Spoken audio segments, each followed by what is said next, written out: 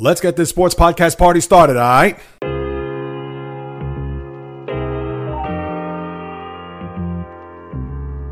The J Reels Podcast.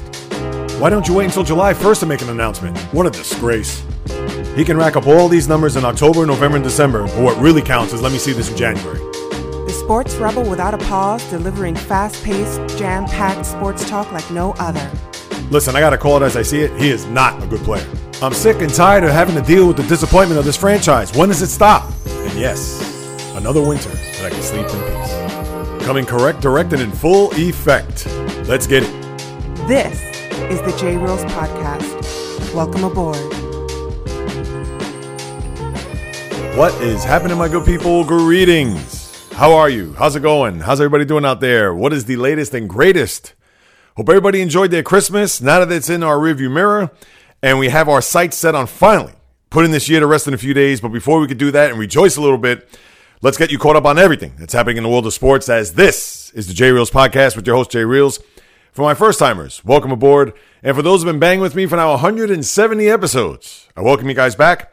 Please subscribe, rate, and review this podcast if you haven't done so already on all major platforms, whether that be on Apple, Google, Spreaker, Stitcher, Spotify, iHeartRadio, Luminary, Amazon Music, or you could go to the website at www.jreels.com for more information about me, the pod, etc. It is a Monday, December the 28th, the final one in the year of our Lord 2020. The J Reels What's the Deal segment. What's expected on this podcast is as follows.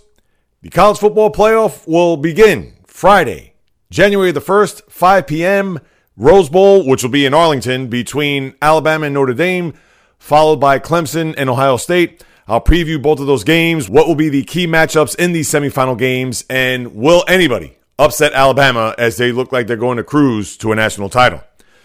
I'll also get into some baseball, as the hot stove has been pretty much dead this offseason, but there was a little bit of spark last night as a proposed trade between the San Diego Padres and the Tampa Bay Rays, where Blake Snell, the ace of the Rays, looks like he's going to be going west for a bunch of prospects. Will that spark up the hot stove this offseason? There was also another trade earlier this week, which we'll get to, as well as everything else that's happening in baseball. Besides that, there's not much, but we'll touch on that, as well as everything that's happening in the first week of the association. As basketball is underway, I'll recap the games on Christmas, also a couple of other odds and ends, what's going on in the league itself. Also, my hero and zero of the week. But before I begin, I just want to say a few words as we get to say farewell to this godforsaken year that no one saw coming. You know, every now and again, I like to share some nuggets or reflect on what's happening, trying to keep things positive, trying to uplift, as you, the listener, may be going through a thing or two, and stop by on your busy journey just to listen to what it is that I have to say about what's happening in the world of sports. And for that, I thank you. And I'm very appreciative of that. I truly mean it, because without you guys, I'll just be talking to myself. And even though if that's the case, so be it, because this is what I love to do. But the bottom line is that with you guys out there listening to what it is that I have to say, it would be an injustice if I didn't mention you guys. So again, I thank you twice more than once for all that you've done, not only just in the past year, but also the almost 3 years that I've had this podcast.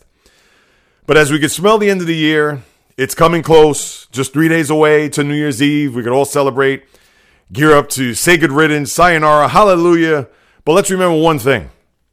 2021 doesn't guarantee anything.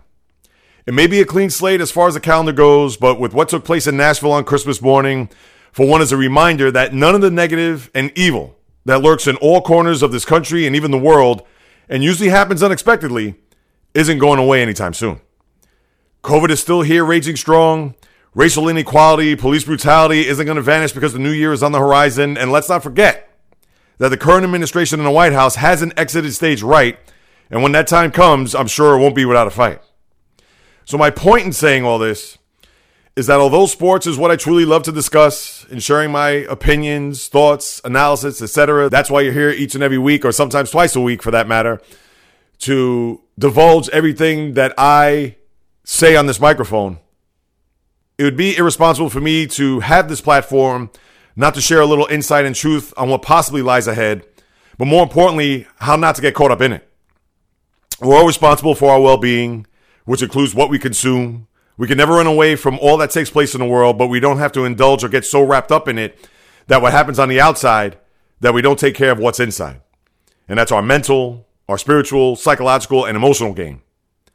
Think of what you learned this year. What are the takeaways from a year that we would like to forget but puts perspective on what's important? What needs to be kept? What needs to be purged? How can you improve? Now, I'm far from a psychological major, that's for damn sure. And I know you're here for sports, and I'll get to that in a minute.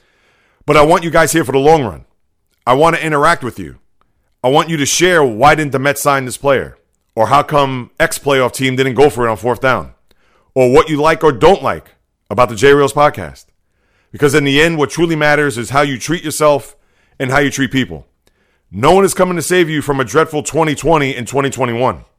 The more noise on the outside that you block out, the better you will be, because the only one that can save you is you.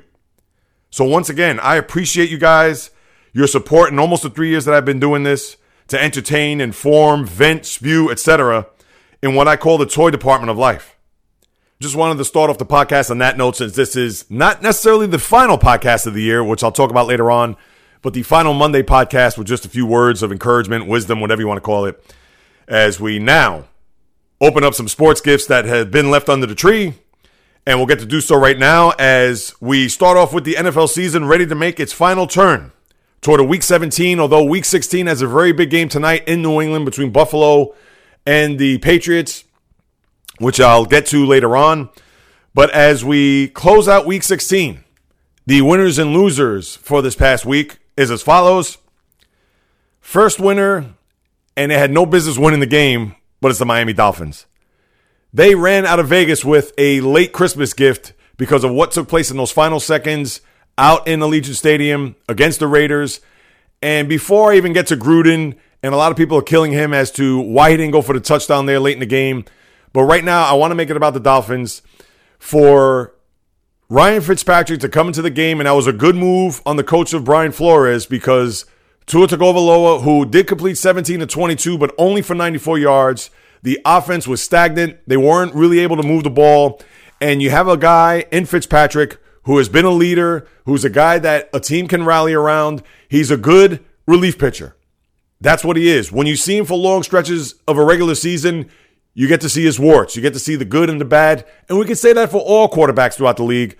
But when you have a guy like Fitzpatrick in your back pocket, as Brian Flores has, he knew he had to press that button in order for the Dolphins to have any chance to win the game. And then who would have thought that at 25-23, with 19 seconds to go and no timeouts, with the ball at around the 25-yard line, for him to not only get hit in the face by the defender, I forgot who it was off the top of my head, and to literally throw the ball blindfolded to an area in the field where the tight end, Mike Hollins, just happened to be standing there waiting for the ball, which probably took about 25 minutes to land into his arms, to then roll out of bounds. So with that big play on top of the roughing the passer to set themselves up in field goal range, and for Jason Sanders to kick the game-winning field goal, for the Dolphins to not only win the game, but put themselves in good position in the AFC, especially with what took place yesterday, and we'll get through it all. But the Dolphins, again, had no business winning the game. Kudos to Coach Flores. Kudos to Ryan Fitzpatrick. Kudos to the Miami Dolphins for winning that game and keeping themselves in the mix there as far as the AFC playoffs are concerned right now, as they're fifth in the conference and looking to secure that playoff seed and that position in a game Sunday against the Buffalo Bills.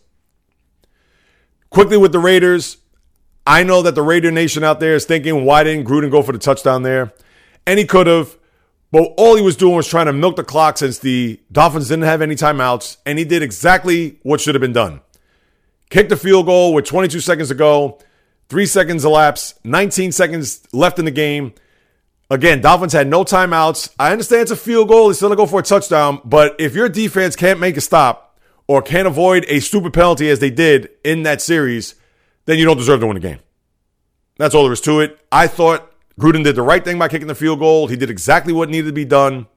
And even with Fitzpatrick coming into the game and working a little of his Fitz magic there toward the end, where it was a lot of back and forth, a lot of lead changes there in those final few minutes. But if you can't secure that game with the way it all unfolded, you don't deserve it. To me, that's not on Gruden. It's not on his play calling. Yeah, you could question on whether or not he should have probably thrown the ball or whatever. But still, you got to win the game there with 19 seconds and no timeouts. Got to. So I can't kill him for that. So the Dolphins are my number one winner. And my second winner of the week are the Jacksonville Jaguars. And not for the reasons that they should be a winner, but because they lost yesterday, 14 straight losses, and now have secured the number one pick for the 2021 draft, which means Trevor Lawrence will more than likely be their quarterback for the foreseeable future. And everybody in that region could rejoice and finally look to say that maybe somewhere down the line, 2023, 24, 25, that this could be the guy that could take us to the promised land. Will it mean Super Bowl? Who knows? But maybe there'll be some relevancy in that part of Florida, knowing that in South Florida they have a team going to the playoffs, and that in the Panhandle, in Tampa, they have a team going. Maybe Jacksonville somewhere down the road could do that. So congratulations to them on getting the number one pick for next year's draft. Now to my losers. My first loser are the Indianapolis Colts. For them to have a 24-7 lead midway through the third quarter and stopping the Steelers on a first and goal situation, where I'll get to the Steelers and that game a little bit later on, but right now it's about the Colts. For them not to secure that game, as awful as the Steelers have played, and for as good as the Colts have played over the last few weeks, just a terrible job on their part. They weren't able to get key stops in key situations after that first and goal, where they stopped Pittsburgh on the fourth and goal, and even though they were able to turn the ball over on downs, or I should say they were able to go 3 and out and then punted the ball, and that's when the Steelers led their march on the comeback. But for them to not win that game, that's going to be the game Frank Reich is not going to be able to sleep all winter long. Because right now, with them losing that game, and with Baltimore, Miami, and even Cleveland losing, but remember, they don't have tiebreakers against the Browns, they are now on the outside looking in as far as the AFC playoff picture is concerned. So I know they're sick. I bet Phillip Rivers hasn't slept a wink. Same for that defense and for the head coach as well. So they're my loser number one. And my second loser are the Washingtonians. Here they were with a great opportunity 2 weeks ago at 6-7, 2 home games. All right, tough one against Seattle last week in which they lost. And then against a Carolina team that has been wounded for weeks now, and they should have taken care of business. But with Alex Smith, the quarterback, and his status, even for next week right now, is uncertain as far as his health goes. And for Dwayne Haskins and everything that happened to him this week, going to a strip club after the game without a mask last Sunday. Also a situation where his girlfriend had a birthday party, although it was about 10 people, but that was also maskless, which doesn't abide by the COVID-19 rules and regulations by the NFL. And for him to put up that stinker yesterday in a game that if they would have won, pretty much would have wrapped up the NFC least. But for him in the post game to say, hey, it is what it is, tough loss, yada, yada, kind of makes you think that the Dwayne Haskins era is going to be over by the end of this season, and just a bad job by him.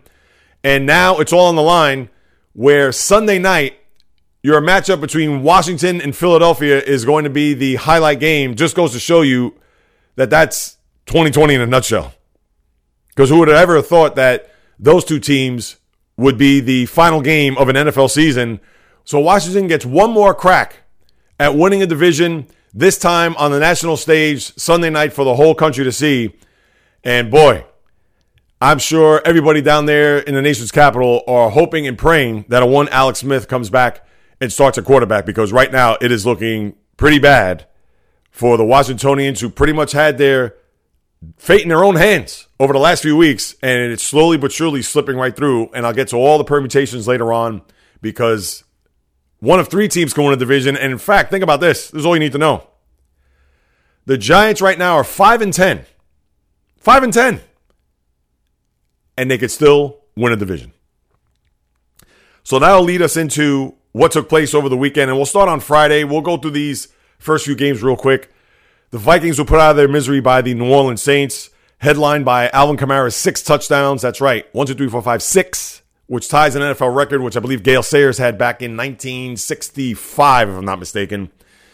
So the Saints inch a little bit closer, do not have the 1 seed. And again, we'll go through all the AFC, NFC seedings as of right this second later on. And I understand the last Kamara touchdown, that could have been questionable for Sean Payton to bring him back in the game with 2 minutes to go, and he scored it, I guess, right after the 2-minute warning. All right, it could be questionable and maybe a little bush league. But the Vikings, who had a long year but had an interesting stretch here where they were still in the mix as far as the NFC playoff picture goes, but right now you could kiss their season goodbye as the Saints were able to win by a whopping score of 52-33. As for the games on Saturday, all you need to know about the Tampa Bay-Detroit game is that Tom Brady played one half and then Blaine Gabbert started the second half. That's all you need to know. 47-7, Brady had a huge game, threw for 348 yards, was near perfect, 22 for 27, 4 touchdowns. What could you say? As Detroit, they're looking to reload and hopefully get their act together as far as being anything close to an NFL team because they have not shown that here over the last few years. That was game number one. The second game was San Francisco and Arizona, and I knew that this was going to be a dangerous game for this reason. San Francisco, that's become their second home here over the last month and change. And I'm not going to attribute all to having it be a comfortable environment or knowing their surroundings, but I'm sure it helped a little bit because Arizona did not play well. I know it came down to that last play where Kyler Murray got hit, and who knows what his status will be, although he said he's fine, but it didn't even look that bad upon first glance, but he laid on the turf for quite some time after that incomplete pass to DeAndre Hopkins on the sideline there, but not a good performance by the defense as C.J. Beathard came in there and carved him up for 3 touchdowns. Jeff Wilson ran for 183 yards. And Arizona, which looked like a lock for the postseason about 3-4 weeks ago, right now they're on the outside looking in because of this loss to their divisional foe in the Niners. So a bad look there, bad loss as they now need some help and a win on Sunday at LA against the Rams. And we talked a little bit about the game Saturday night between Miami and Las Vegas just a short time ago, so no need to recap that. As we get to the games yesterday, and I'll get to just the key games, I'm not going to get into Cincinnati and Houston or Denver at the Chargers, although the Chargers give it up to Justin Herbert, who now has the all-time rookie record for touchdown throws, which eclipsed Baker Mayfield just a few years ago. I believe he has now 28 touchdowns or whatever it is. So good things happening there in Los Angeles as they've built a little bit of a camaraderie under Anthony Lynn. Does that mean he's going to be back next year as head coach of the Chargers? Remains to be seen. I would think it'll be part of Black Monday a week from today where coaches will be dropping like flies throughout the league. But they have played for him and they have played well and lost a lot of brutal games and close games throughout the season. So their record could be on the other side of 6-9 right now. They could be 9-6, but that is not the case. So give it up to the rookie quarterback there out of Oregon. But to get to some of the big games, and I'll breeze through it as quick as possible, Kansas City had to fight long and hard against the Atlanta Falcons of all teams at home where they had a chance to tie the game at the end of regulation and their kick went wide right. But the Falcons may be the film that a lot of people will go to as far as a blueprint for how to play that lethal Chief offense as Mahomes and company didn't really do too much. I know Travis Kelce, back-to-back 100-yard seasons, also the most receiving yards by a tight end in the history of the league. Congratulations to him. But the Chiefs continue to roll, continue to steamroll and toward the playoffs. And as I mentioned last week, as far as my Chief concern, well, now you really got to wonder, since they've wrapped up home field throughout the AFC, they do host the Chargers next week.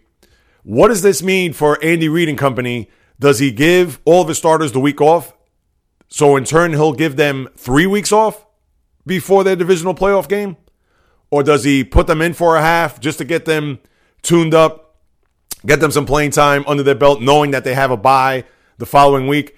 This is what's going to be fascinating because as we saw last year with the Chief team, they came out flat as a pancake for a quarter and a half against the Houston Texans to where they were down 24-0, and then we know what happened after that. I'm sure that Andy Reid, as great as he is off of bye weeks, I'm sure he's going to plant that seed into his team's head about what happened last year, despite them winning, but they don't want to fall behind that deep of a hole, and knowing that they can be picked off with that week off and with whomever they play the following week will go in there with a little bit of momentum, a little bit of steam. Something to keep in mind, something just to keep that in the back of your head as we march on into January and through the postseason, because this team has now won 10 straight, hasn't lost. It would almost help the Chiefs to lose next week, only just to kind of get it out of their system so they could start afresh come the middle of January, as opposed to going in with 11 straight victories and knowing that they'd have to literally run the table from early October to the end of January and into February to win another Super Bowl. Not going to be easy, so just something to keep in mind there as we move along. Bad performance by Cleveland yesterday. I know I could have put them as one of my losers, but the reason why I didn't is because they had 4 starters of their wide receiving core, Jarvis Landry, Donovan Peoples-Jones, Rashard Higgins, etc., did not make the trip due to the COVID-19 protocols and close contacts and things of that nature.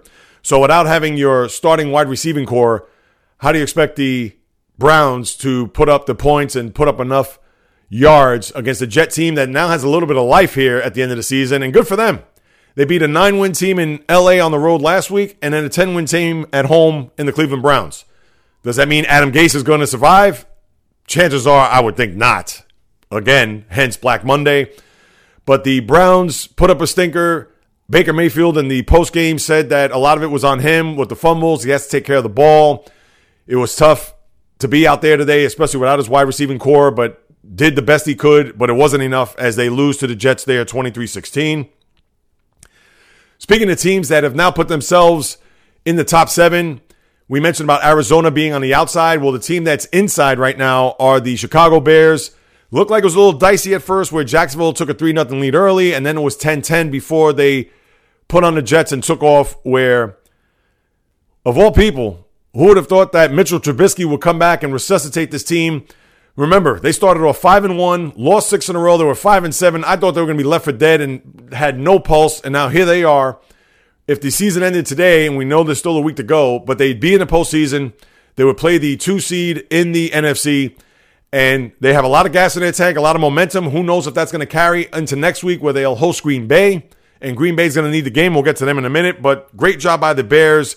No letdown, not a trap game, knowing that the Bears were going to play at home against the Packers. Certainly kept the focus. Great job by Matt Nagy and company not to slip, or at least to have Jacksonville hanging around this game as they win 41-17.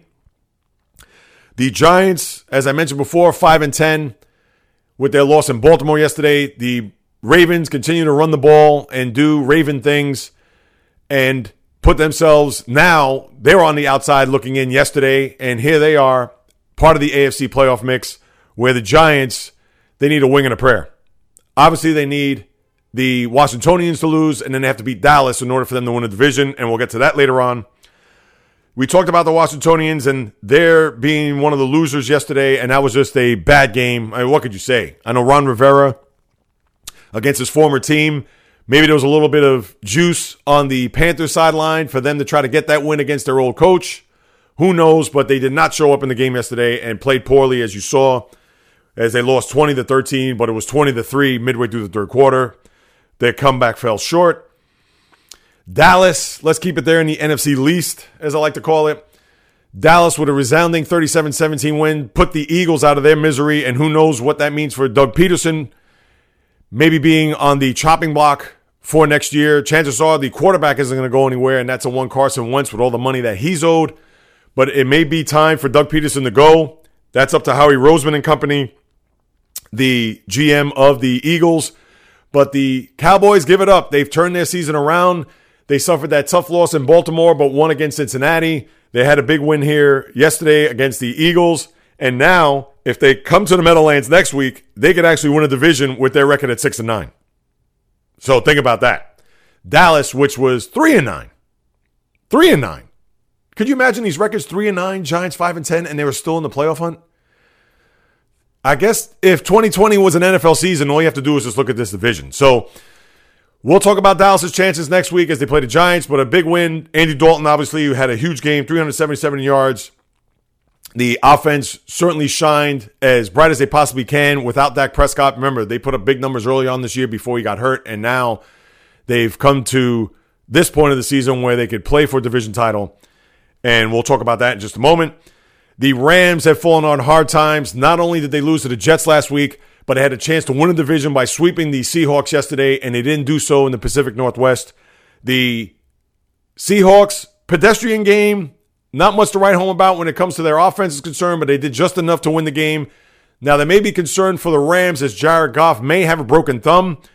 Don't know what his status will be, considering that he hurt it on the throw where it banged into the Seahawks lineman's helmet. If he doesn't play, Who knows where their playoff hopes will go? But that would be a huge blow for a team that after the game against the Patriots were riding high, and they've been Jekyll and Hyde all year, the Rams. They've shown you those performances where they've come out like gangbusters and look like they're going to be the team to beat in the NFC, knowing that they have the combination of the balanced offense and the very good defense, especially along that defensive line. But when you put in those stinkers, as they did earlier this year in Miami, that game at home against San Francisco, throw the game against the Jets, and then yesterday in Seattle, knowing that their division and the season was pretty much on the line, and they didn't show up, is just a testament to how this Rams season has been overall, and would be a bitter end if they don't get to win next week against Arizona. And they do have tiebreakers against them, so that does bode well. But a huge blow and a huge loss there by the Rams against the Seahawks. And then you had the Sunday night game where Green Bay and Tennessee in the snow, which always looks beautiful on HD. But the Titans, with the loss by the Colts early in the day, knew they could have wrapped up the AFC South, and they made it close there in the third quarter, 19-14. But it was too much Aaron Rodgers, too much Devontae Adams, too much A.J. Dillon. As their offense just took over, they end up winning 40-14. And the Packers, the top seed right now in the NFC, looking pretty good, but have a big game in Chicago, as I mentioned. And we'll get to that in a second as far as all the permutations, all of the playoff seedings, how it could all shake down, break down, etc. in just a moment. But before I get to that, I want to talk about the Steelers real quick. The game last Monday night, I'm not going to get into it too much, but that first half was not only the worst half of Steeler football that I've ever witnessed, but I was probably the worst half of NFL football that I've ever witnessed. It was an abomination unlike any other. And not to recap that because that was last Monday, but I had to make that a note only because what you saw from this team for 2.5 quarters yesterday, it made you think that if this team never played football before. They can't catch a pass. They can't even get first downs. On their opening drive, they passed the ball 3 times, all incomplete. We know that there's no semblance of a running game, but Tomlin didn't even want to try that. Deontay Johnson is getting all the targets in the world. Yeah, some to Juju, some to Eric Ebron. What happened to James Washington and Chase Claypool, I might add? And again, I'm talking about the first 2+ quarters. Steelers had 98 yards of offense in the first half, followed that up by the 38 the week prior against the Bengals. And I thought to myself, how is this team 11-0? So now the second half begins. Colts get the ball. They march on down the field. And prior to that, right before the half, they had a huge break on that holding call, I might add, where Nyheim Hines caught a screen pass and he took it all the way down inside the 10-yard line, but had to bring it back. That actually could have been a touchdown and probably could have put the game away because that would have been too big of a deficit for the Steelers to come back from. 24-7 midway through the third is not impossible, but it's still 3 scores considering how this offense had played over the last few weeks. So they got a break there, and Tomlin's management of the clock there at the end of the first half, I know I'm nitpicking, but it was just horrible, and I get he probably just wanted to get into the locker room. But with that being said, so now the Steelers get the ball after the field goal. Now they finally incorporate Chase Claypool into the offensive mix to where he gets a few catches. They start to stretch the field a little bit. They get down to the goal line, 1st and goal, and what happens? They can't punch it in. And they had to go for it there. A field goal was going to do nothing for you. And I get it in the grand scheme of things, well, you need the points because then you just need 2 touchdowns. But no, at that stage of the game, it was about 6 minutes to go off the top of my head. And they weren't able to capitalize there. I said to myself, there's no way they're going to win the game. Now that they finally muster up a decent drive and they can't punch it in, they get stuffed. Now watch the Colts go right down the field, either kick a field goal or get the score to make it 31-7, and that would have been it. Didn't happen. The Steelers get the ball back, and then next thing you know, that pass down the sideline to Deontay Johnson. That seemed to jumpstart the offense to the point where they're able to come back in the game.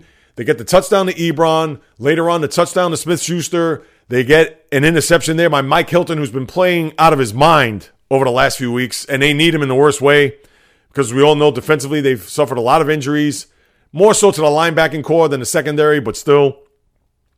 And then the Steelers do get the ball back. They get a couple first downs. They weren't able to get a first down before the 2-minute warning. And then the Colts, as they look like they're ready to get deep into Steeler territory, they weren't able to convert on a 4th and 7, and the Steelers win 28-24. And what could you say? They win a division, North champs, no big deal. Not going to go crazy about it. And that's not because of the way they've been playing, but To me, it's about Super Bowls. It's not about division titles. Yes, that's something to hang your hat on because that means you have a home game. And next week, who knows how they're going to play it. As far as their starters go, get some rest. They know that they're going to have a 3 seed at worst. Depends on what happens in New England tonight. Where I think New England's going to be in the game. I'm not going to say they're going to win, but Buffalo has been on this winning streak as well. They've won 5 in a row. They've been playing lights out. I could see them stubbing their toe here. And I wouldn't be shocked if they come out with a loss. I'll say that right now. But right now, it looks like they're going to be a 3 seed because you would think that they're going to beat Miami, although it's going to be a tough game where the Dolphins come into Orchard Park. But you would think the game at home, get the bad taste out of their mouth against New England if they do lose, and they'll win the game. And then, of course, Pittsburgh has to win that game in order to get themselves the number 2 seed in the AFC. But just finally, you could let out a sigh of relief knowing that not only did the Steelers finally win a game, they were able to come from behind, they were able to muster some drives, they were able to execute down the field as opposed to dinking and dunking. And hopefully that leads to a road of bigger and better things. Because they needed that win in the worst way because there was no way they could have gone to Cleveland next week thinking that they would have not only started their season 11-0, but then lose the next 5. If you're Mike Tomlin, depends on what happens tonight. You would think if Buffalo wins the game, he's probably going to play his starters a quarter and then play out the string. I would think that. Because right now it doesn't matter whether you're 3 or 2. Yeah, it does. But at the same time, chances are it looks like you're going to be playing either Baltimore, Cleveland, or Miami right now. One of those 3 teams. Obviously, you're not going to play Tennessee or Indianapolis, depending on how that shakes down, because they're going to be the division winner. And right now, Miami's the 5 seed, but they could drop if they lose and then Baltimore and Cleveland win their games.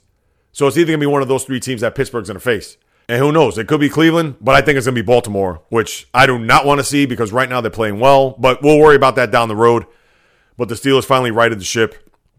And hopefully, as I said before, get their act together right in time for the postseason. Now, quickly to look ahead to Week 17 before I get to the conferences. Week 17 right now, you have 12 of the 16 games that have some type of meaning when it comes to the playoff positioning. And Miami and Buffalo is one of the games at 1 o'clock. It's a highlight game, you would think, because Miami looking to secure their bid to the postseason. Same for Pittsburgh and Cleveland. We know that Cleveland needs to win their game in order for them to make it. Baltimore as well. They go to Cincinnati, and Cincinnati has won 2 in a row after beating Houston yesterday. Dallas, as we said, they play the Giants at MetLife. Atlanta goes to Tampa. Green Bay at Chicago, which that's going to be a fascinating game. Again, Green Bay with the 1 seed in Chicago trying to keep that 7 seed in the NFC. Indianapolis hosting Jacksonville. Could you imagine them bookending their season with losses against Jacksonville? Bad enough, and I've said this a couple of times here over the last 14 weeks, how I picked Indy as my knockout choice week 1 against Jacksonville. And of course, what does Jacksonville do? They win the game, and then they haven't won a game since. So watch them win this coming Sunday, although I don't think that's highly unlikely. We don't have to worry about the Chargers in Kansas City because Kansas City can rest everybody. But as I said before, that is the hot button question on whether or not Andy Reid sits his starters and gives them technically 3 weeks off. Arizona and the Rams, huge game there at 4:25. Seattle at San Francisco. New Orleans to try to see maybe they could get a 1 seed. They go to Carolina. Tennessee's at Houston. And then, as we said before, the Washingtonians are in the city of brotherly love to play the 256th regular season game against the Eagles. So now as we go through the standings, and we'll start with the AFC. Once again, Kansas City has home field throughout the AFC, so no worries there, no matter what happens there on Sunday against the Chargers. Your 2 seed right now is Pittsburgh because they're at 12-3. We'll see what happens tonight with the Bills. If the Bills lose tonight, all Pittsburgh has to do is win next week against Cleveland, and they'll have themselves the 2 seed. So that means they'll be able to host 2 home games if they win the wild card game to open up the following weekend. Now, if Buffalo wins, they'll be back in the 2 seed. So you'll have another scenario next week where if Buffalo wins next week, they'll have the 2 seed. But if they lose and Pittsburgh wins, they'll have the 2 seed. Then you'll have Tennessee and Indianapolis fighting out for the 4 seed. Tennessee right now does have the tiebreakers against the Colts because they have a better conference record. Let me just double check that. Yes, they do have a better conference record. So if they both end up At 11-5, they will have the division crown in the AFC South, followed up by the Dolphins, then the Ravens, and then the Browns. Now, how this all shakes down between these teams, think about this. You have 4 teams at 10-5, but for only 3 spots. Whereas we said before, Indianapolis right now is on the outside looking in. So for Indianapolis to get in, they would need a combination of Cleveland, Baltimore, or Miami losing, and of course the Colts beating Jacksonville in order for them to make the playoffs. So they're going to need some help. Now, if they lose, there's no way they can make it. They need to win and have all the other teams lose, which could happen. Because obviously the Dolphins could lose in Buffalo. You don't think the Ravens, with the way they've been rolling, will lose in Cincinnati. And then Pittsburgh can beat Cleveland. So there is a possibility that the Colts do sneak in to make it in the wild card round. So that's what you have there in the AFC. Simply put, not much else there to discuss. As far as the NFC goes, now this is where it gets a little dicey with the 1 seed because right now Green Bay has it. And Green Bay has tiebreakers over the Saints because of their head-to-head matchup earlier this year. But if for whatever the reason, that if Green Bay loses against Chicago, and it could happen, and then New Orleans and Seattle win, they'll all be tied at 12-4, which would mean, because of tiebreakers, New Orleans will get the bye. Because with Seattle being a part of the troika of 12-4 records, that cancels out their head-to-head with New Orleans and Green Bay, which is weird because of the conference records. Because the Saints will have a better conference record than the Seahawks. And Seattle could get the 1 seed if it's just them and Green Bay, and that's because of common opponent and who they beaten. So there's a lot of combinations to digest as to who gets the number 1 seed. Green Bay wins, they got it, automatic, no problem. But if you do get a tie, Seattle, Green Bay, I believe Seattle gets it. If it's Seattle, New Orleans, Green Bay, then New Orleans gets it, which is weird because even though they got the head-to-head loss with Green Bay, and you think that would trump the tiebreaker with New Orleans, but for whatever the reason, it does not. So we have that just to pay attention to. But let's just say if it goes as chalk, if Green Bay does get the number 1 seed and New Orleans is able to hang on to get the 2 seed, then you'll have Seattle at the 3, and then whoever comes out of the NFC least, and I'll get to them in a second.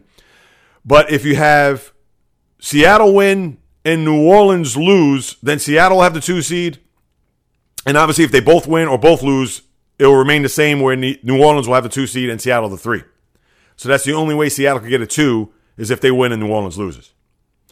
And then to get to the NFC least, so this is what you got. If the Washingtonians win Sunday night, they're in. They win a division. They host a home game. The winner of the Dallas Giant game, coupled with the loss against the Washingtonians, they'll win the division. So right now with Dallas at 6-9 and the Giants at 5-10, if the Giants win, they cancel out the Cowboys because they have the better divisional record than Dallas does. And obviously if Dallas wins, they'll be 7-9, which will beat the Washingtonians record if they lose Sunday night to Philadelphia. So that's how the division shakes down. And again, if the Giants do win, not only will they have a better division record against the Cowboys, but they also have tiebreakers against the Washingtonians because they swept them in the regular season. So at 6-10, could actually win you a division here in the year 2020, which would it surprise you if that's the case? Then you have Tampa. Right now they're going to be entrenched in the 5. Even if they lose and the Rams win, the Rams can jump up a spot because they have tiebreakers over the Buccaneers. But the Rams are going to have to fight to the finish against the Cardinals, as we talked about, because right now with the Bears having the 7 seed and them needing to beat Green Bay, they have tiebreakers over Arizona due to common opponent because right now they both have the same conference record and they're both 8-7. So this could all change by this time next week and we'll be able to break it all down, dissect it all, etc., here as we get into the final lap or pretty much right into the home stretch to get to the finish line here of an NFL season. And before I get to college football, we could wrap up the over-unders for the NFL a week early. And so I do not have to worry about a Week 17 to figure out which teams are going to make it as an over and an under that I chose very early in the year or really before the season began. So my 4-2, all the teams that I picked as unders were winners. So that was Jacksonville 4.5, the LA Chargers at 7.5. And even if they win this week in Kansas City, they'll end up with 7. So I make that. And then Denver was an under at 7.5, where my only win was Seattle at 9, and they've won 11. And my two losers, Dallas and Houston.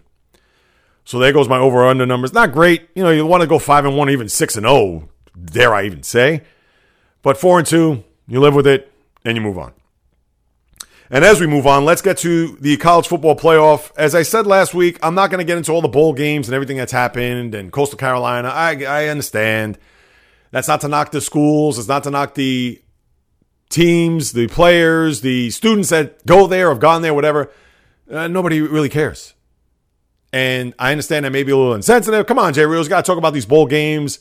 What else there to discuss here as far as sports? We understand NBA's kicked off, but there's no hockey, and Hot Stove has pretty much been dead other than the trade last night, which I'll talk about. But to me, it's all about the college football playoff. Because even with a lot of these other teams that are playing, and some of these schools have even backed out of these bowl games, but as we look ahead to Friday, 5 o'clock, the Rose Bowl being played in Arlington, which originally, as we all know, the Rose Bowl's in Pasadena, but because of the rising COVID cases in the Southern California region, the game has been moved to Jerry's World.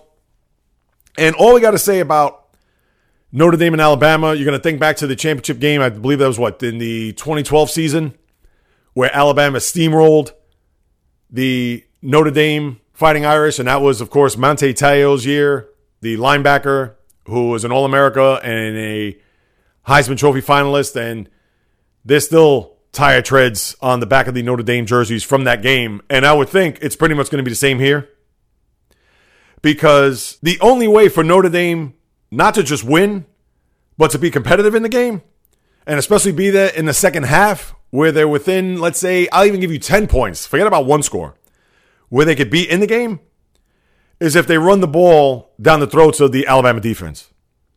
Now, we know the running back, Kyron Williams, has had a big year. He's had 6 100-yard games this year.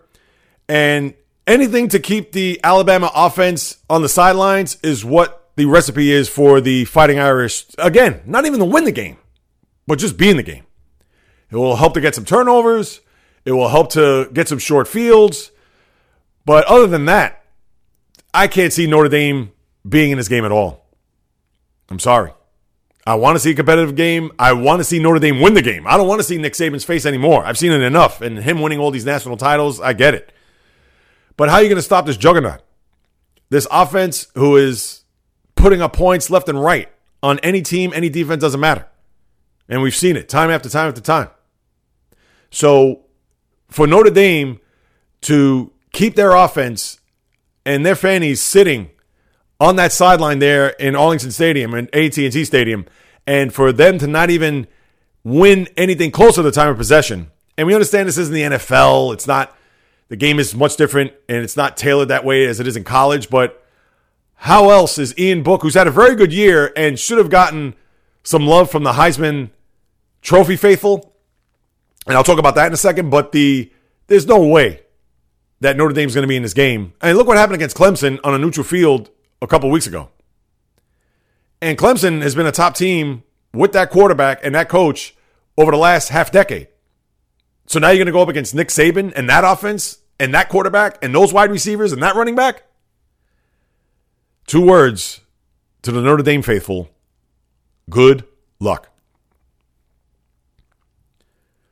And as far as the Sugar Bowl, 8 p.m., I know this is a repeat from last year's semifinal playoff game. We all know how that ended.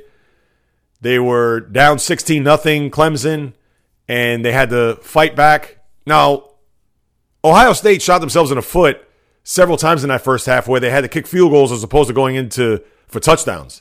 And we saw that time after time in that first half. But they should have won the game going away based on what they did in that first half. But because they weren't able to convert in the red zone and kept Clemson in the game, and we understand there was a huge call there, that taunting call on Sean Wade, which pretty much set the Clemson offense in motion.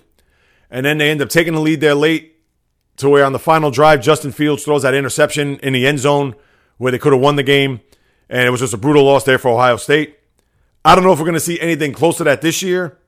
Now, Justin Fields did not have a good game in fact, he had an awful game against Northwestern in the Big Ten Championship. So if they get a repeat performance of that, Clemson's going to go away in a blowout. But I would think that this is going to be a close game, but it's just a matter of, does Clemson pull away late? Or let's say pull away early in the second half?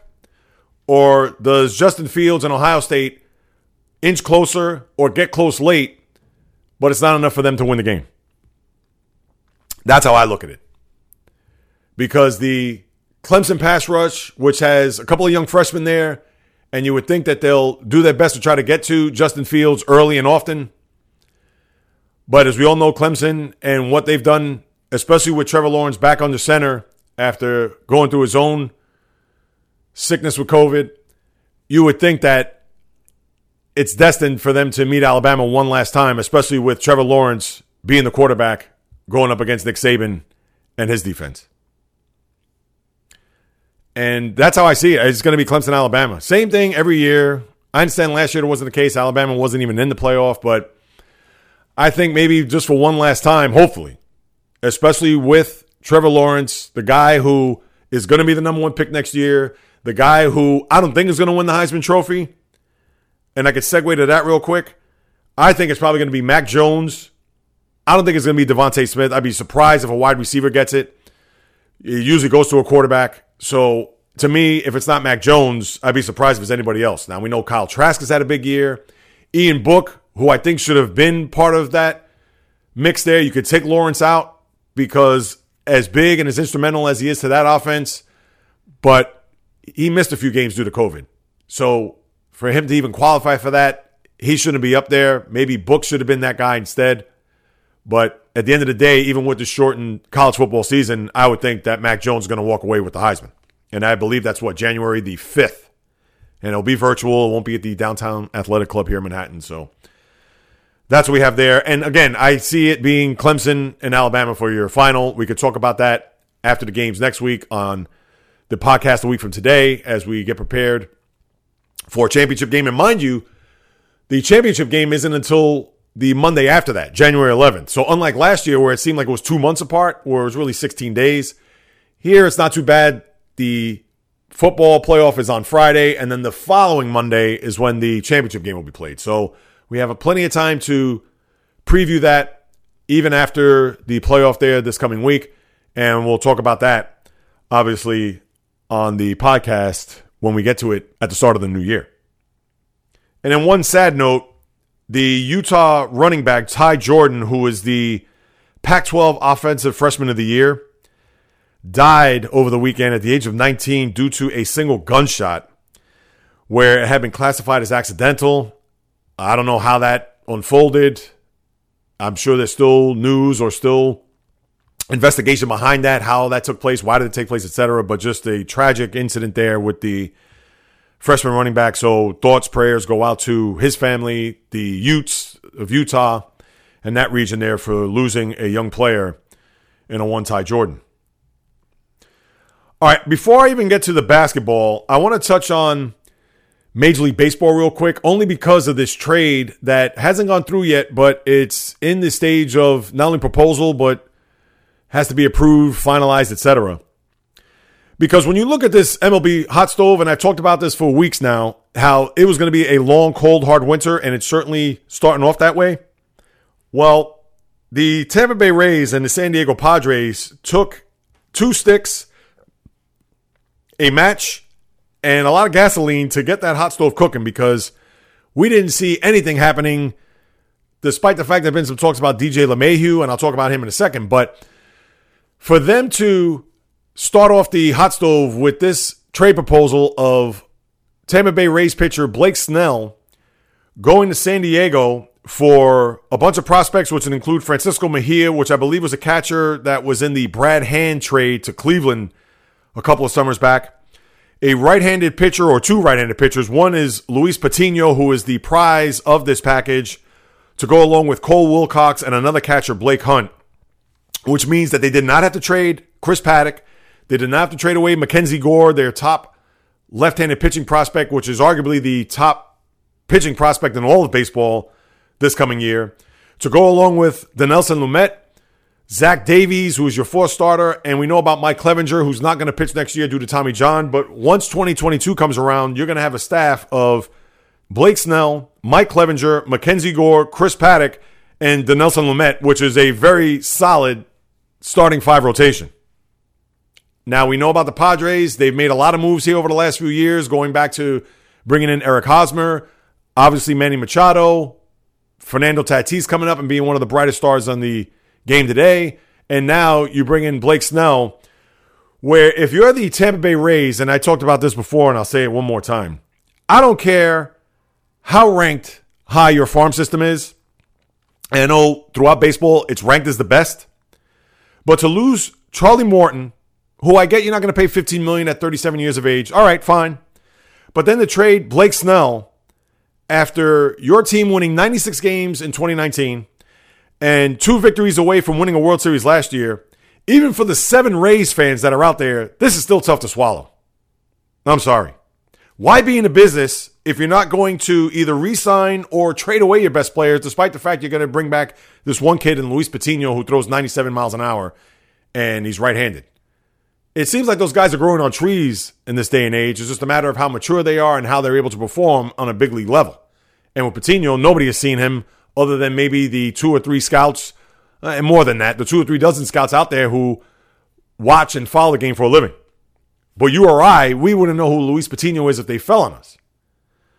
But for the Rays, just to say, all right, we're going to rely on our farm system, and they've done it better than anybody. So who am I to tell them what to do as far as keep players, trade players? No, what are they doing? Because it's worked for them over the last few years. But you would think that you would try to keep this core together, and who knows what happened if there was a falling out during the World Series. We know about Game 6 being pulled by Kevin Cash and Blake Snell being exasperated on the mound, which he had every right to. But with the moments after that game and maybe what was said afterwards between Snell and the manager or management or even the agent for Blake Snell, maybe he wanted to be out of there. Who knows? Maybe we'll learn about that as time moves on. But if you're the Rays and a team that's going up against the Yankees in that division and the Red Sox you think would bounce back and Toronto's up and coming and Baltimore's still a few years away, but it's not an easy division. It just makes you shake your head and wonder, despite them being the most resourceful team in baseball and have people in position a lot more than I would ever know, and I get that. But as a fan from afar, knowing that you've been close the last couple of years or made the playoffs the last 2 years and, again, 2 games away from winning a World Series, for them now to lose literally 2 of your top starting pitchers in your rotation over the course of a month is not going to bode well to the few faithful that are out there that follow your organization. So let's see what Tampa does moving forward. Now, the Washington Nationals made a trade last week for Josh Bell. He, the first baseman or former first baseman of the Pittsburgh Pirates, who had his breakout year in 2019 where at the break, I believe he hit 27 homers, 84 RBIs, and had a monster year. Well, his second half and then last year, even in a truncated 60-game season, certainly didn't come close to anything of what he did in that first half of 2019. But who knows? Change of scenery, maybe a winning organization. Sorry, Pittsburgh Pirate fans, but they get a couple of pitchers in return. Who knows what that means for them down the road? I know one of the guys, Will Crow, is supposed to be a prospect. The other guy is still pretty much in single-A ball, Eddie Yeen. But with the Pirates, they felt under Ben Cherington, the old Red Sox GM, it was time for them to unload a player, to try to bring back players, to build their organization, to build their roster, so on and so forth. We know Josh Bell's a good guy and has been a good teammate and so on and so forth. But, hey, the Pirates, as we know, worst team in baseball last year, record-wise, 19-41. And I'm sure just like the few Ray fans that are out there, the Pirate fan is shaking their head and scratching it at the same time saying, all right, so now we trade away our best player for 2 guys we don't even know. I'm going to re-up for my season tickets next year whenever they allow fans in. Said the Pirate fan, I don't think so. And then we have another passing in baseball, as if 2020 can't get the hell out of here soon enough. Nuxie, Phil Niekro, the one-time New York Yankee, believe it or not, back in 1985, but well known for his days at the Atlanta Braves, the knuckleball pitcher who Had won 300 games in his career. Long career, 24 years it spanned. Mostly, again, with the Braves. Milwaukee Braves. Also had played for the Yankees and a couple other teams had a cup of coffee with. Dies at the age of 81. I know his brother Joe, I believe, had passed away years before that, where Joe and Phil Niekro, I believe, are the winningest pitchers as far as brothers go in Major League Baseball. So thoughts, prayers go out to him and his family. As baseball right now is just pretty quiet other than those two moves. And the Snell trade isn't even official as of yet. But as far as the free agents go, you hear all the talk about Trevor Bauer. Now DJ LeMahieu, the Mets have reached out to his representatives to find out what they're looking for. And I don't know. That's a tug of war that is going to be very interesting between both the Mets and Yankees right now, because are the Mets, as I said last week, it seemed like the Yankees were off $25 million as far as the contract goes. So are the Mets going to be that team that's going to pony up the extra $25 million and procure the services of a one David John LeMahieu? Now, to me, they need a center fielder in the worst way. I get that. If you put LeMahieu at second, you could maybe put McNeil at third, and then your infield is set, or unless you want to put Andres Jimenez, who's more of a shortstop, if you're not going to move Ahmed Rosario and put him at third, you don't want to screw up with the infield defense on a team that doesn't have great defense to begin with. And putting LeMahieu there would be a bona fide plus. But here's the thing that scares me if I'm a Met fan. Go for the center fielder. Go for Springer instead. He's a local kid from Connecticut. Anytime you get Yankees coming off pretty much back-to-back MVP years, it scares me to no end. I know that this is a new regime. I know that this is not Fred Wilpon. I get that, but it just scares me to bring a guy that's going to be, I believe, 32 come opening day and was going to want whatever, 5-6 years. And when you get to the back end of that contract, it's going to be all for naught. And that's not to knock LeMahieu. That's not to think he can't be productive over those years, but still, I'm just weary of that. And call me a cynical, jaded Met fan, but if it walks like a duck, sounds like a duck, it's certainly not going to be a turkey. So that's all I got to say about that scenario. Now, let me get on to the NBA here, because we had a very interesting opening week where we saw the Brooklyn Nets just blitz through the Golden State Warriors. And the Warriors, even though they won yesterday in Chicago, man, they had two games where they were out of it midway through the third quarter in both games as they got blitzed by Milwaukee there on Christmas Day. And then the Lakers losing to the Clippers there on opening night. No surprise. I guess the Clippers had something to prove. Paul George had a huge game that opening night, especially trying to get the taste of the postseason in the bubble against Denver, as we talked about. But what I look at here in this first week and those games there on Christmas, they were all snooze fests. And I believe the Clipper-Denver game was closer than the other four. I know the highlight, if you want to call it that, was Kawhi Leonard. He got bumped by Serge Ibaka to where it opened up a laceration in his mouth where he was bleeding all over the place. Just an ugly scene there in Denver, and I'm sure the high altitude didn't help with that. So the Clippers were able to win in Denver, where all the other games were just, what could you say? I know the Pelicans and Heat were close until the Heat pulled away late. Golden State, Milwaukee just trounced them and won by 36, I believe. Boston and Brooklyn was a game until you got to the third quarter where Kyrie and Kevin Durant took over, and before you know it, that was a blowout. The Lakers handled the Dallas Mavericks pretty well, no doubt there. And then you had the Clippers in Denver round out your Christmas Day schedule. Now, one note was the game yesterday, and I understand no Kawhi Leonard, but how in the hell are you going to be down at halftime? First off, not only just score 27 points in today's NBA, but to be down by 50 in the process. How is that remotely possible?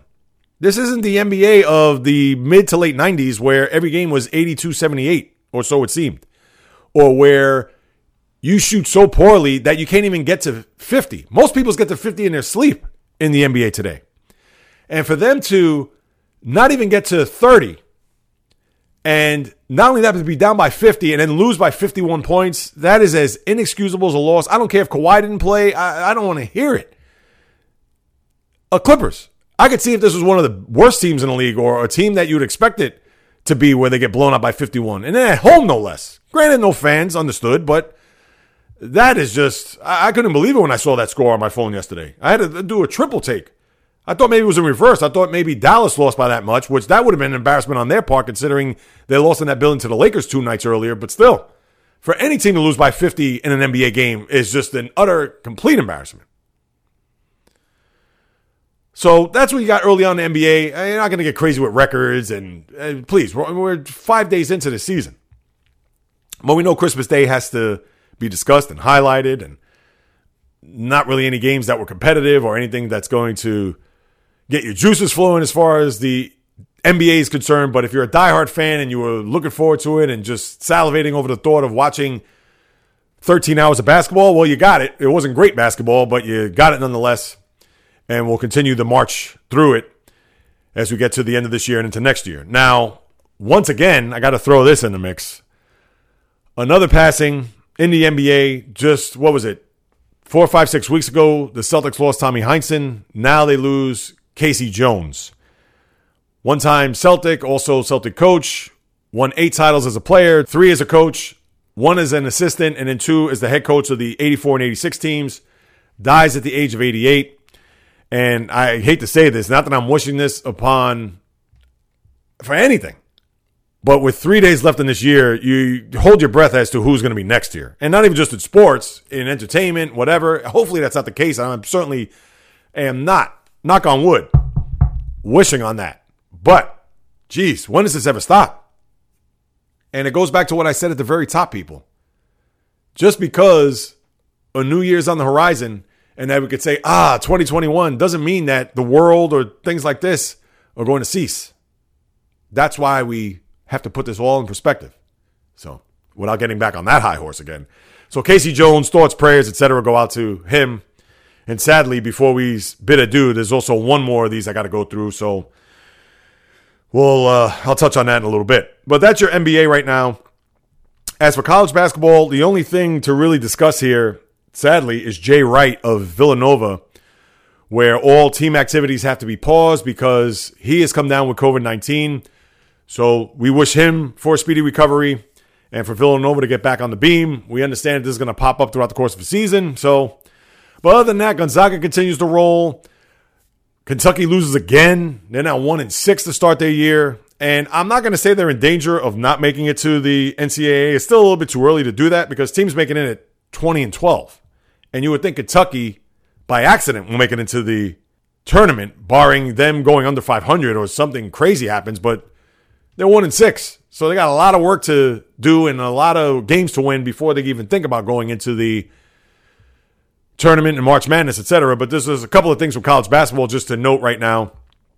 Other than that, everything is pretty much chalk. And also, I didn't mention this last week, so I'll say this right now. Good news, at least, thank goodness, where the forward from Florida, Keontae Johnson, not only is recovering, but he's been released from the hospital. Had a lot of thank yous there that he posted on Twitter, social media, etc. So let's just, at least we could exhale there at the sight and the thought of the young kid who collapsed on the court there against Florida State a couple of weeks back. And now he's recovered and he's doing well. So that is at least a little bit of silver lining here as far as players or coaches or the health of our sports world. So good to see that there with Keontae Johnson. And hopefully he is doing well. And I'm sure thanking his lucky stars for how that turned out. So that's pretty much it with college basketball. I know we'll pay more attention to that. And in the NHL, real quick, as the season will start on the 13th, and I believe training camps are starting to open up this week, as well as even into next week. Big news out of Tampa where Nikita Kucherov is not going to be part of the team for the regular season as he underwent hip surgery, or is actually going to undergo hip surgery this week. So the 56-game regular season out. Maybe he'll be back in time for the postseason. If not, first round, depending on how far Tampa Bay goes into the Stanley Cup playoffs. Certainly remains to be seen, but at the same time, you're not going to see him for the regular season, which is a big blow as they try to defend their cup. And I didn't mention this last time, but Henrik Lundqvist, the longtime Ranger who signed with the Capitals, unfortunately, here I am talking about health. Now I'm going to go the other way. We wish him a speedy recovery as he discovered he has an issue with his heart. So he's not going to play this year. He's going to step down. And again, wishing him a speedy recovery. Geez, I feel like this is almost a mass unit and obituary. what can you say? This is never going to end, people. It always seems to be a player, a coach, somebody from the sports world that's either fighting through something like this or gone through something like this or even worse, perish in the process. But let me exhale here as I try to wind down here and land this on a good note, because as I lead into my hero and zero of the week, because we'll pretty much go into that right now as we've touched on everything that's happening here in the world of sports. My hero of the week goes to Hall of Famer and one-time Pittsburgh Steeler, Carolina Panther, Los Angeles Ram, Kevin Greene. Died on Monday, a few hours after I published this podcast, at the age of 58. To this very moment, we don't even know what the cause of death was, and we just hope that it wasn't anything. Listen, death is serious, as we all know, but we hope it isn't anything that was self-inflicted. Let me just put it that way. Now, we know that Kevin Greene had that great spirit. I'm sure you've watched all the NFL films, him on the sidelines, acting like a maniac, or on the field, ramping up the crowd, or just being Kevin Greene. And we just hope that the inner demons didn't get him. If that's the case, I hope that it is not the case. Sadly, he's not here anymore. We know that, but we've seen it time and time again with these players. And because the death being unknown right now, it's up in the air as to what it could be. Was it natural causes? Was it due to stress? Due to his heart? We don't even know. But with all that being said, thoughts, prayers go out to the Greene family, to the NFL, to all the Hall of Famers, everybody out there. Just an untimely passing, 58 years of age, a guy who had 160 career sacks, third all time, behind Bruce Smith and Reggie White. And what can you say? Just terrible news to hear last Monday with the former Steeler and Hall of Fame linebacker, Kevin Greene.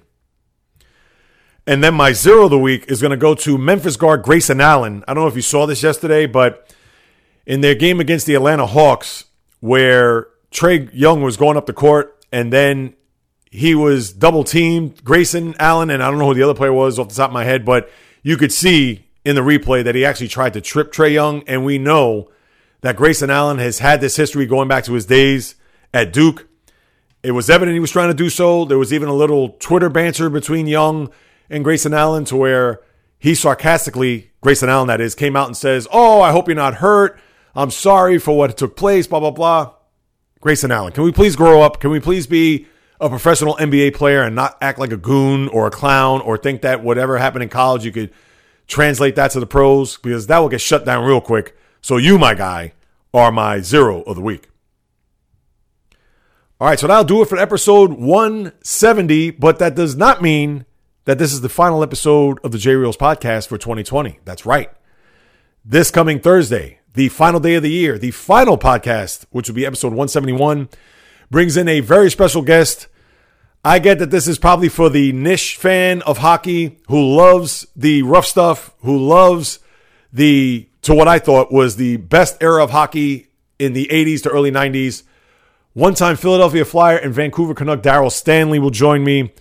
A very interesting conversation that we had, talking about not only his career, having to come back from a car accident that he suffered during his days from Philadelphia, what it was like to play on those Flyer teams, what it was like to be just in that era of rough hockey where he had 3 or 4 teammates that were just as tough and physical as he was.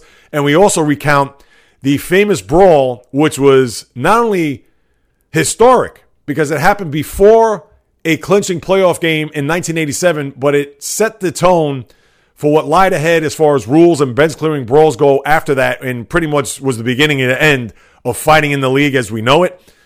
So a very interesting conversation with him. He was a one-time defenseman, winger of the Flyers, and we talk about his days growing up in Canada, also his days in the NHL, the toughest guy he fought, etc. So I get it may not be for everybody, and it's more closer to my heart, but at the same time, you're going to learn a lot about what hockey was like in the 80s, him playing in Stanley Cup Finals against Wayne Gretzky. You'll get a lot of good nuggets from him, so please, you'll stay tuned for that this coming Thursday around 12 noon. So you want to be sure to subscribe, rate, and review this podcast, because when you do that, let's say once you finish listening to this and you go to wherever podcasting platform that you use, whether it's on Apple Podcasts, Google Podcasts, Spreaker, Stitcher, Spotify, iHeartRadio, Luminary, CastBox, Player, Amazon Music, if you go ahead and hit subscribe, what happens is that the minute this posts, so let's say every Monday around, we'll say 4 or 5 o'clock. When you hit subscribe, it's going to pop up on your phone. Same that come 12 noon on Thursday, my guest and my interview with Daryl Stanley will pop up on your phone. So all you got to do is either download it or just hit play. So whether that means you're on the treadmill, whether you're commuting to work, whether you're at home cooking, cleaning, getting ready to pop the bubbly to wish 2020 goodbye, all you got to do is just hit play after you subscribe, rate, and review, because all that's going to do is increase the visibility of this podcast with all the others that are out there. And in turn, get that type of guest, whether it's the former or current athlete, the studio host, the blogger, writer, broadcaster, to share their experience with me. So in turn, I can share that with all you guys. So please, if you haven't done so already, subscribe, rate, and review this podcast. If you want to send me a message, you want to keep that banter, question, comment, criticism, praise, whatever it is, like I said in the very beginning of this podcast, you could do so on any of my social media accounts, whether it's on Instagram at JReels or the JReels Podcast, which is strictly sports. On Twitter, JReels1, just a number. On Facebook, the JReels Podcast. Or if you want to send me an email, the old-fashioned way, you could do so at the jreelspodcast@gmail.com. So please, send whatever's on your mind. Send whatever you have. I don't care what it is. I'll be able to respond. That's what I do. I definitely want to get your thoughts, your feelings, etc. Not only just about the podcast, anything. So send it away. I'll be more than happy to read it. And then finally, when it comes to contributing to this podcast, behind the scenes, the website, everything that goes with the equipment to keep the website up, to keep myself abreast on everything that's happening technologically, to put forth the best podcast that I could possibly produce, you could do so on my Patreon page, which is P as in Paul, A T as in Tom, REON as in Nancy. So that's www.patreon.com/the JReels Podcast. Whatever you want to contribute, I don't care what it is. That's going to go 100% to everything that I do to keep this podcast up and running. Because whether it's your first time listening, 10th time, 20th, 100th, 150th, or right now your 170th time, again, as I said from the very top, I appreciate you guys. I thank you from the bottom of my heart. Not only that, but even more so. You know I love to talk about sports. It's in my blood. It's in the DNA since birth to share everything with you that's going on in the world of the diamond, the world of the ice, the world of the gridiron, the world of the hardwood, the golf course, racetrack, tennis court, you name it. From my lips to your ears, from my heart to your soul, from where I am to wherever you are. The JReels Podcast always comes correct, direct, and in full effect. From the South Bronx, the South Beach, the South Central, the South Pacific, and all points beyond, peace, love, and God bless everybody. An early Happy New Year, but come back here on Thursday where my guest Daryl Stanley will share his NHL experience with you guys. So I hope you get to tune in. And until next time on the JReels Podcast, on the flip, baby.